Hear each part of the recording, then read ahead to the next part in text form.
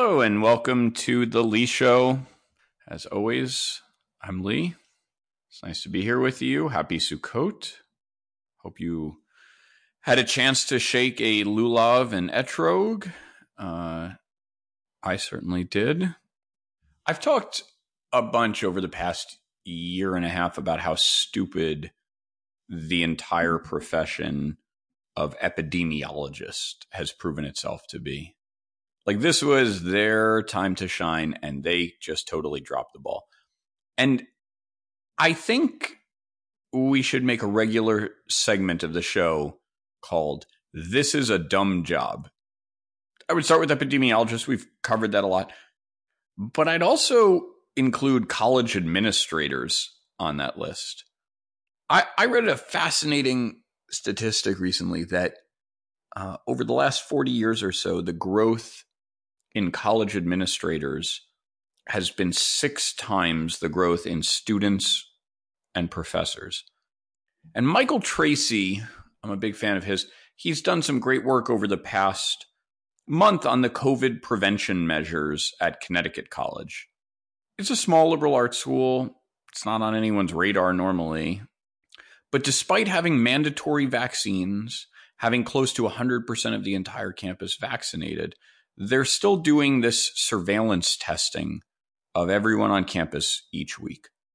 And as soon as someone has a positive COVID test, the whole campus goes into red alert, goes into lockdown. No one can do anything. And I got to ask, why? Everyone's vaccinated. The student body is 18 to 22. We know that there's no material risk for 18 to 22-year-olds. So why are we bothering with this testing? And I can come up with 3 possible reasons. I think it's probably a combination of those and some others. And if you have other ideas, please message me and let me know. So reason number 1, I think, is that there is a very lucrative industry of test makers and test givers, the doctors, the nurses, the equipment makers. And I think they're loath to give up this golden goose. I think they are making a lot of money off of it. And so they encourage this regular testing as best practices, as if somehow that means you have to do it. Reason number 2 is that as these universities and as this whole university industry has just gone crazy with the hiring of administrators, you have all of these deans and people whose jobs are just to do something. I don't know why they're given any responsibility for virology and infectious disease policy, but they're trying to do something. So it's just make work for them. And reason number 3 is insurance related. And I sort of wonder if that's one of the issues here, that once one school is doing this, and it's seen to be the standard practice, I wonder if the schools can't get insurance and liability insurance if they don't implement these policies. And so maybe they have to do it in order to get insurance. I don't know, but I query whether that's part of it as well. But what we've seen throughout the pandemic is that these epidemiologists, that's a made-up job.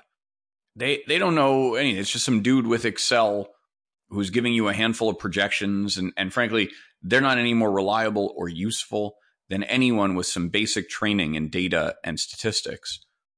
And so when these college administrators are pretending to act at the direction of the expert epidemiologists and the public health people, it's just not that meaningful. Because the decisions end up coming down to the discretion of these random officials. And in no universe should they be making decisions about anything of importance. Columbia University went into this very strict lockdown last week, and the restrictions were implemented by the Dean of Undergraduate Student Life. What is that? What is Dean of Undergraduate Student Life? That's nothing. That's like the epidemiologist of academic administration. When I was in college, that role was a person who oversaw disciplining the fraternities if they had parties that were too loud. And it was always some guy who just like didn't have a lot of friends when he was younger and loved having that authority and power as an adult. And this person at Columbia, Dean Kristen Scully Crum, has experience in, quote, residence life leadership and oversight. That sounds to me like just monitoring parties. And broadly, what bothers me so much about this is that it's bestowing emergency powers in the hands of these busybodies. And this just isn't an emergency anymore. Everyone who wants this vaccine can get one. And frankly, everyone who's at risk of the vaccine can get one. This is endemic. It is no longer a pandemic. It is no longer an emergency. Enough with the testing people every week and the shutting things down. The only people who want to shut things down are these administrators looking for something to do and the teachers' unions so they don't have to do their job and teach children. It's just dumb. You know, when I got engaged, we had an engagement party in East Hampton to celebrate. And on the night of the party, I went to a nightclub called Jet East with about 15 friends. And we got a table, we had bottle service. And none of it meant that much to me because I didn't drink, I don't drink. But it's still fun to be with my friends and go out and celebrate. And, you know, there's DJ and it's a big party. And somewhere around 1 a.m., I feel my tummy start to rumble.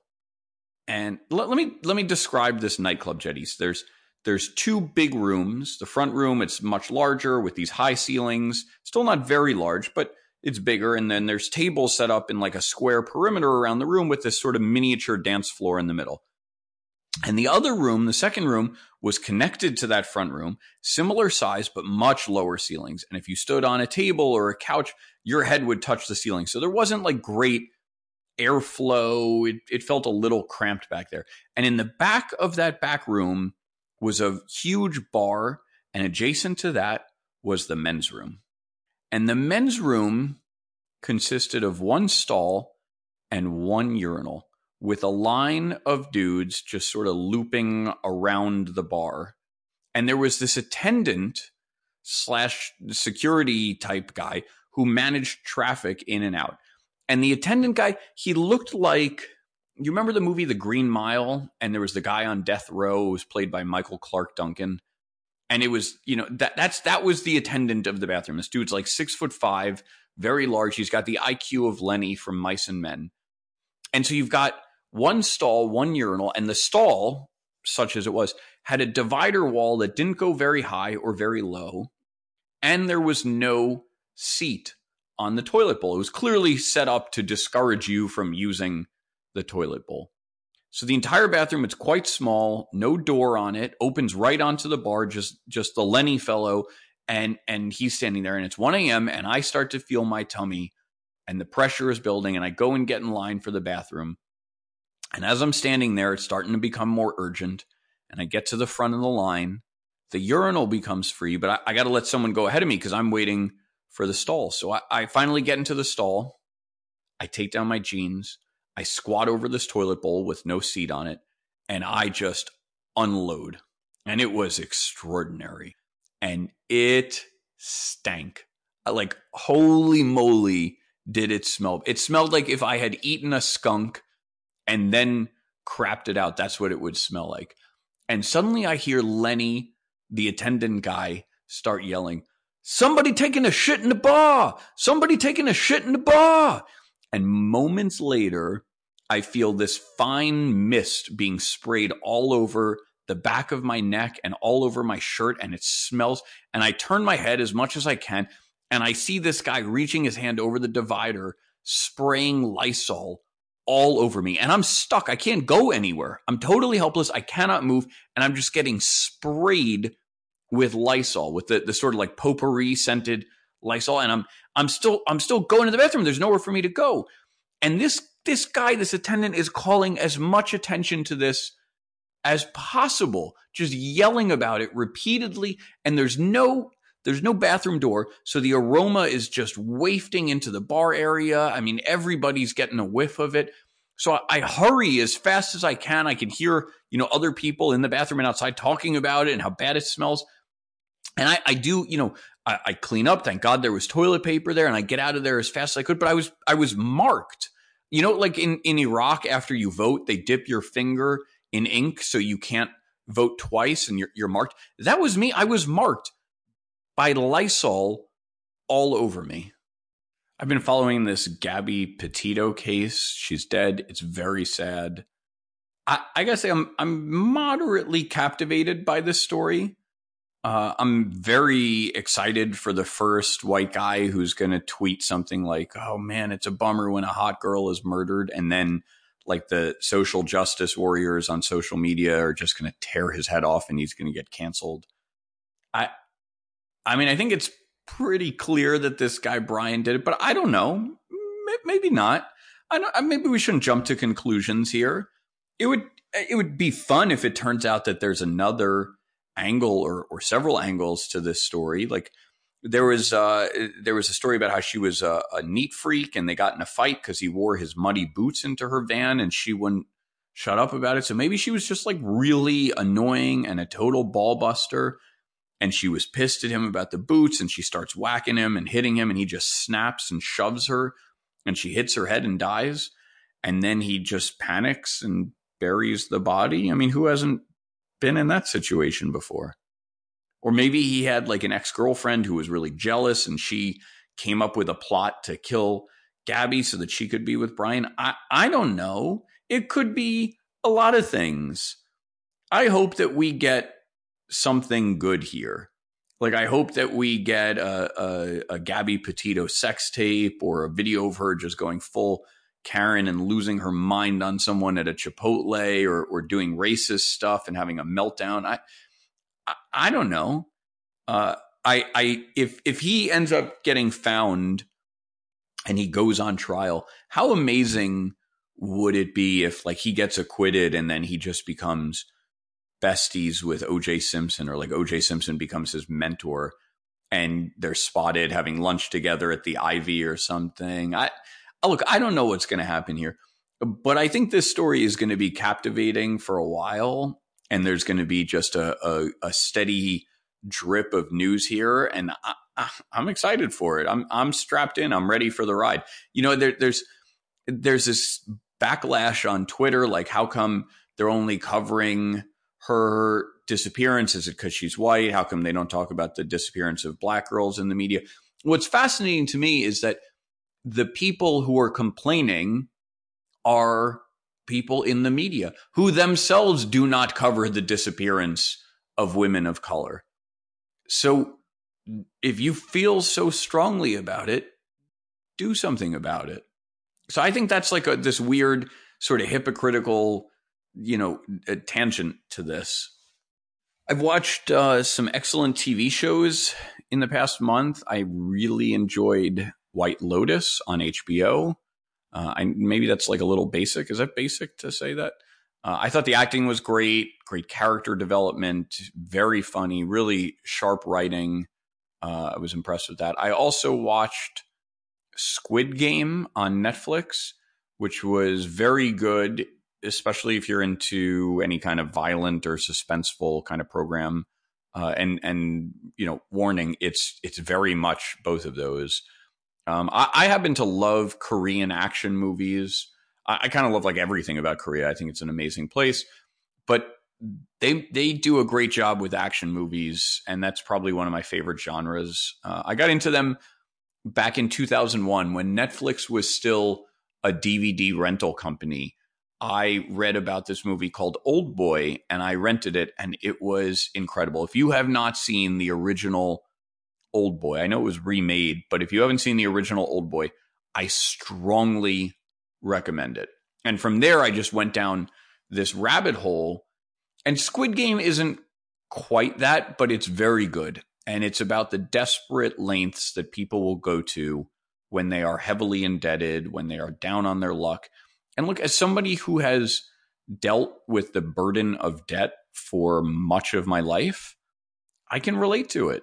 It's a crushing feeling. And I understand that when you're living with that burden, you can imagine doing very extreme things to escape the debt. I also saw Kate, this new movie with Mary Elizabeth Winstead. I thought she was incredible in season 2 of Fargo. She was amazing in this movie too. By the way, Fargo. I mean, Fargo is my favorite movie. The TV show I think is absolutely top notch. Anyways, look, I love revenge movies. Kate was a great revenge movie. It's one of my other favorite genres. Old Boy, I just mentioned Old Boy. That's an amazing revenge movie. Quentin Tarantino does these so well with, Django Unchained, Kill Bill, and Inglourious Basterds. He's a real master of the genre. So strongly recommend Kate. Very cool, very good styling of the movie. The whole movie, it talks about this like kind of soda that she wants called Boom Boom Lemon.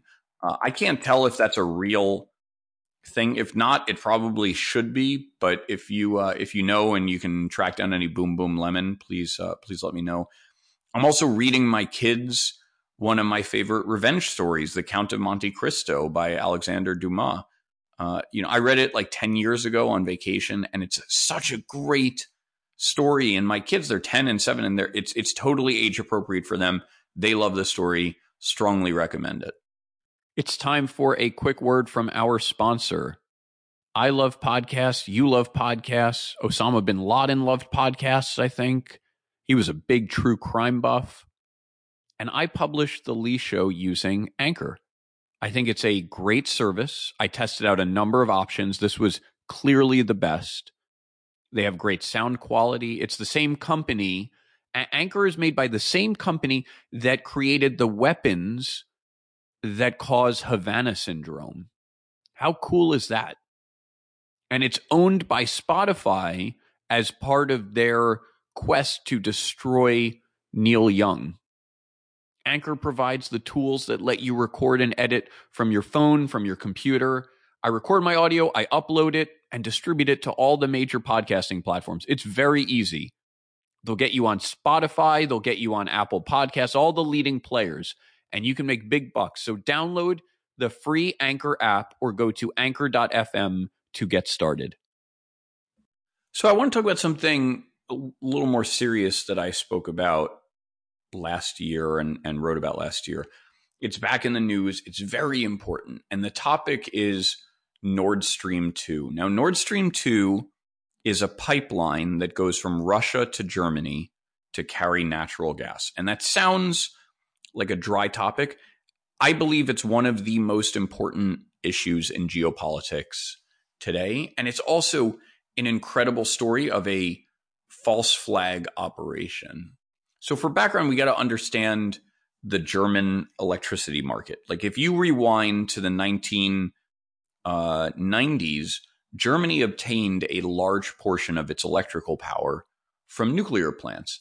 And these nuclear plants were safe, they were effective, they didn't produce any carbon emissions. And a large group of vocal protesters that were supposedly from these green groups demanded that Germany shut down its nuclear plants because they were bad for the environment. And these protesters were part of a massive false flag operation backed by Russia.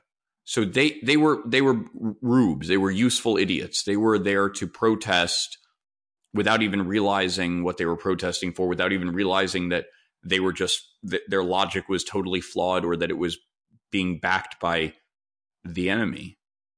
And the chancellor of Germany at the time was this guy named Gerhard Schroeder. He hemmed, he hawed, he's debating what to do, and eventually goes, all right, I'll give in and we'll cave to the protesters and we'll shut down the nuclear plants. And at the same time, he signed a deal with Russia to build this massive pipeline called Nord Stream 2. And this pipeline would go underwater directly from Russia to Germany. Immediately after Gerhard Schroeder's term ended as chancellor, he became the chairman of the company building the pipeline. It is one of the most blatant examples of corruption I have ever imagined or seen. It's outrageous. This guy decided to do something terrible for his country, great for Russia, great for this company building a pipeline. And the day he steps down from his job, he becomes chairman of the company building the pipeline. Like I think that in 10 years or 20 years, the historians will look back and they will write about Gerhard Schroeder as one of the worst people who fundamentally altered the course of world history with this decision. And the reason is, once Nord Stream 2 is turned on, once these nuclear plants are decommissioned, Germany becomes completely dependent on Russian gas. It gives up its energy independence and becomes dependent on Russia. Nord Stream 2 will neuter Germany's ability to stand up to Russia, because imagine Russia misbehaves and Germany isn't happy about it. What can they do? If they protest too much, Russia turns off the gas. Germany has no electricity. And Germany is a really important member of NATO. So this effectively neuters NATO, the body that was built to stand up to Russia. It hands an enormous amount of power to Vladimir Putin. Russia has executed this long con on the rest of the world, and they're on the cusp of getting away with it.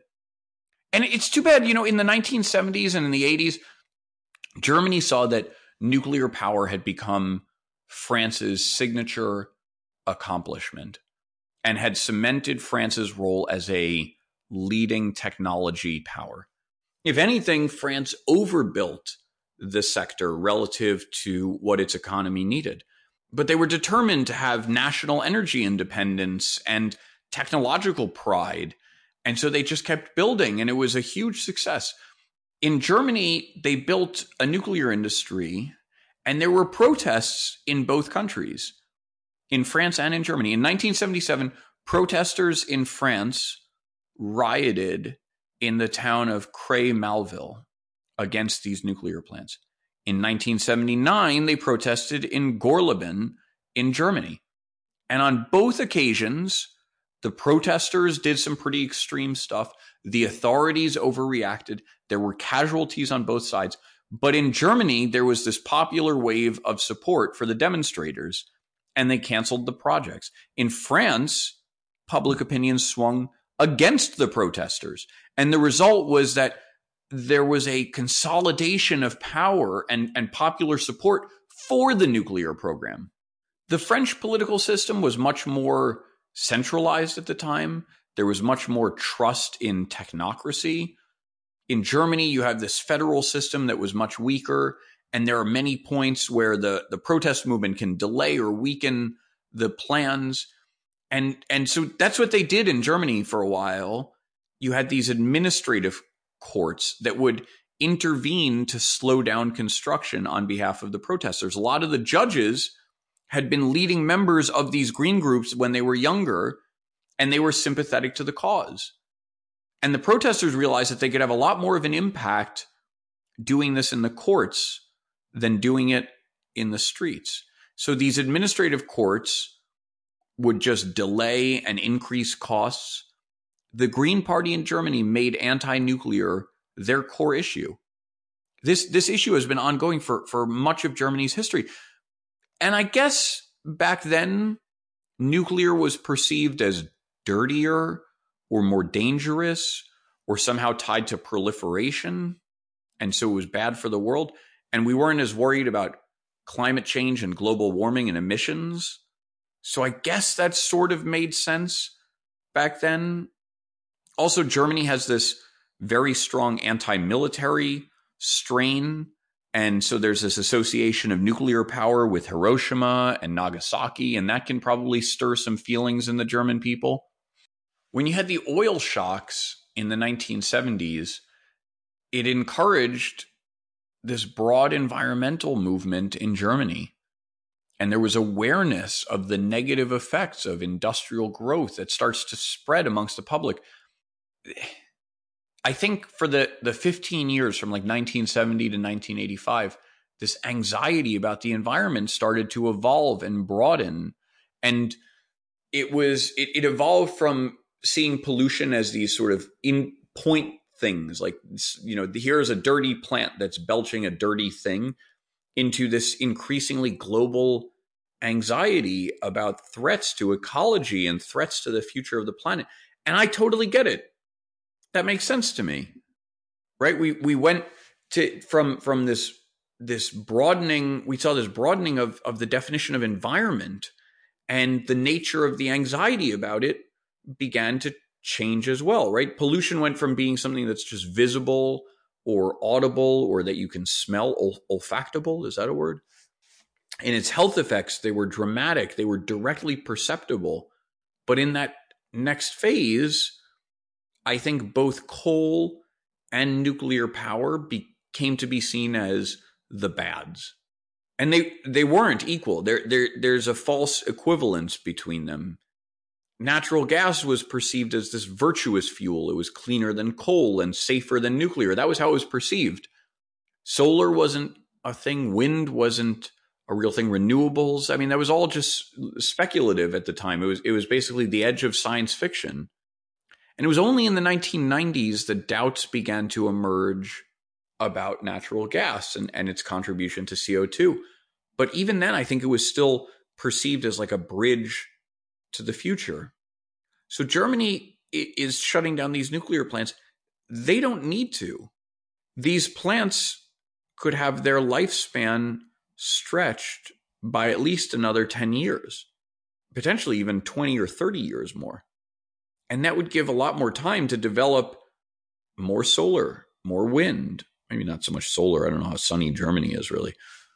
But instead, we've got this pipeline. And the pipeline, so let's talk about the pipeline itself. Currently, Russia produces a huge amount of natural gas.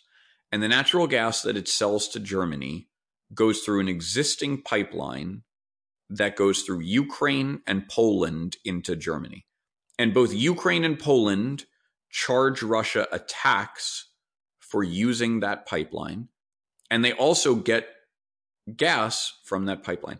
Remember that Putin loathes both Poland and Ukraine. He invaded Ukraine in 2014. And so he hates having to pay a tax. And he also wants to fuck around a little bit more in Ukraine. He wants to invade. He wants to conquer Ukraine. He wants to deprive them of those transit fees, that tax for using that pipeline. So now you have a direct pipeline that goes underwater, Nord Stream 2, it goes underwater from Russia directly to Germany. That cuts out Ukraine and Poland. It allows Putin to make mischief. If he wants to invade Ukraine and shut off their electricity, he can do it. He can do it without having to worry that he's also turning off Germany at the same time. Also, this pipeline gives Russia infrastructure in the Baltic. And so that gives them even more justification for beefing up their military presence there. I'm sure that's a big worry for all the Baltic states, the Nordic states, and Poland. But most importantly, it's going to increase Europe's dependence on Russian energy. It's going to neuter Germany. It's going to completely neuter NATO. It makes one more thing our problem as America to deal with alone without being able to rely on our allies to help us deal with it. In short, I think this pipeline is going to make Ukraine, Poland, the Baltic states, all much less secure. It's going to undermine the European Union's energy strategy. It's going to give Russia a bigger stick for threatening Western Europe. And it's going to sow discord amongst all the NATO allies. And it's costing him $11 billion. That's all it costs for Vladimir Putin is $11 billion. That must seem like a bargain. What a deal to be able to make that kind of mischief for $11 billion. It's really incredible how he has perpetrated this whole thing. Right? For over 20 years, you had these protesters who were protesting. They're all being funded by Russia. They didn't know it, but they're all being funded by Russia. You know how sometimes there's like an organization paid for by this and it just names some like generic sounding charity? All of these protesters, they were professional protesters that were funded by Russia in order to undermine Germany's nuclear plants and get their boy Gerhard Schroeder to shut them down.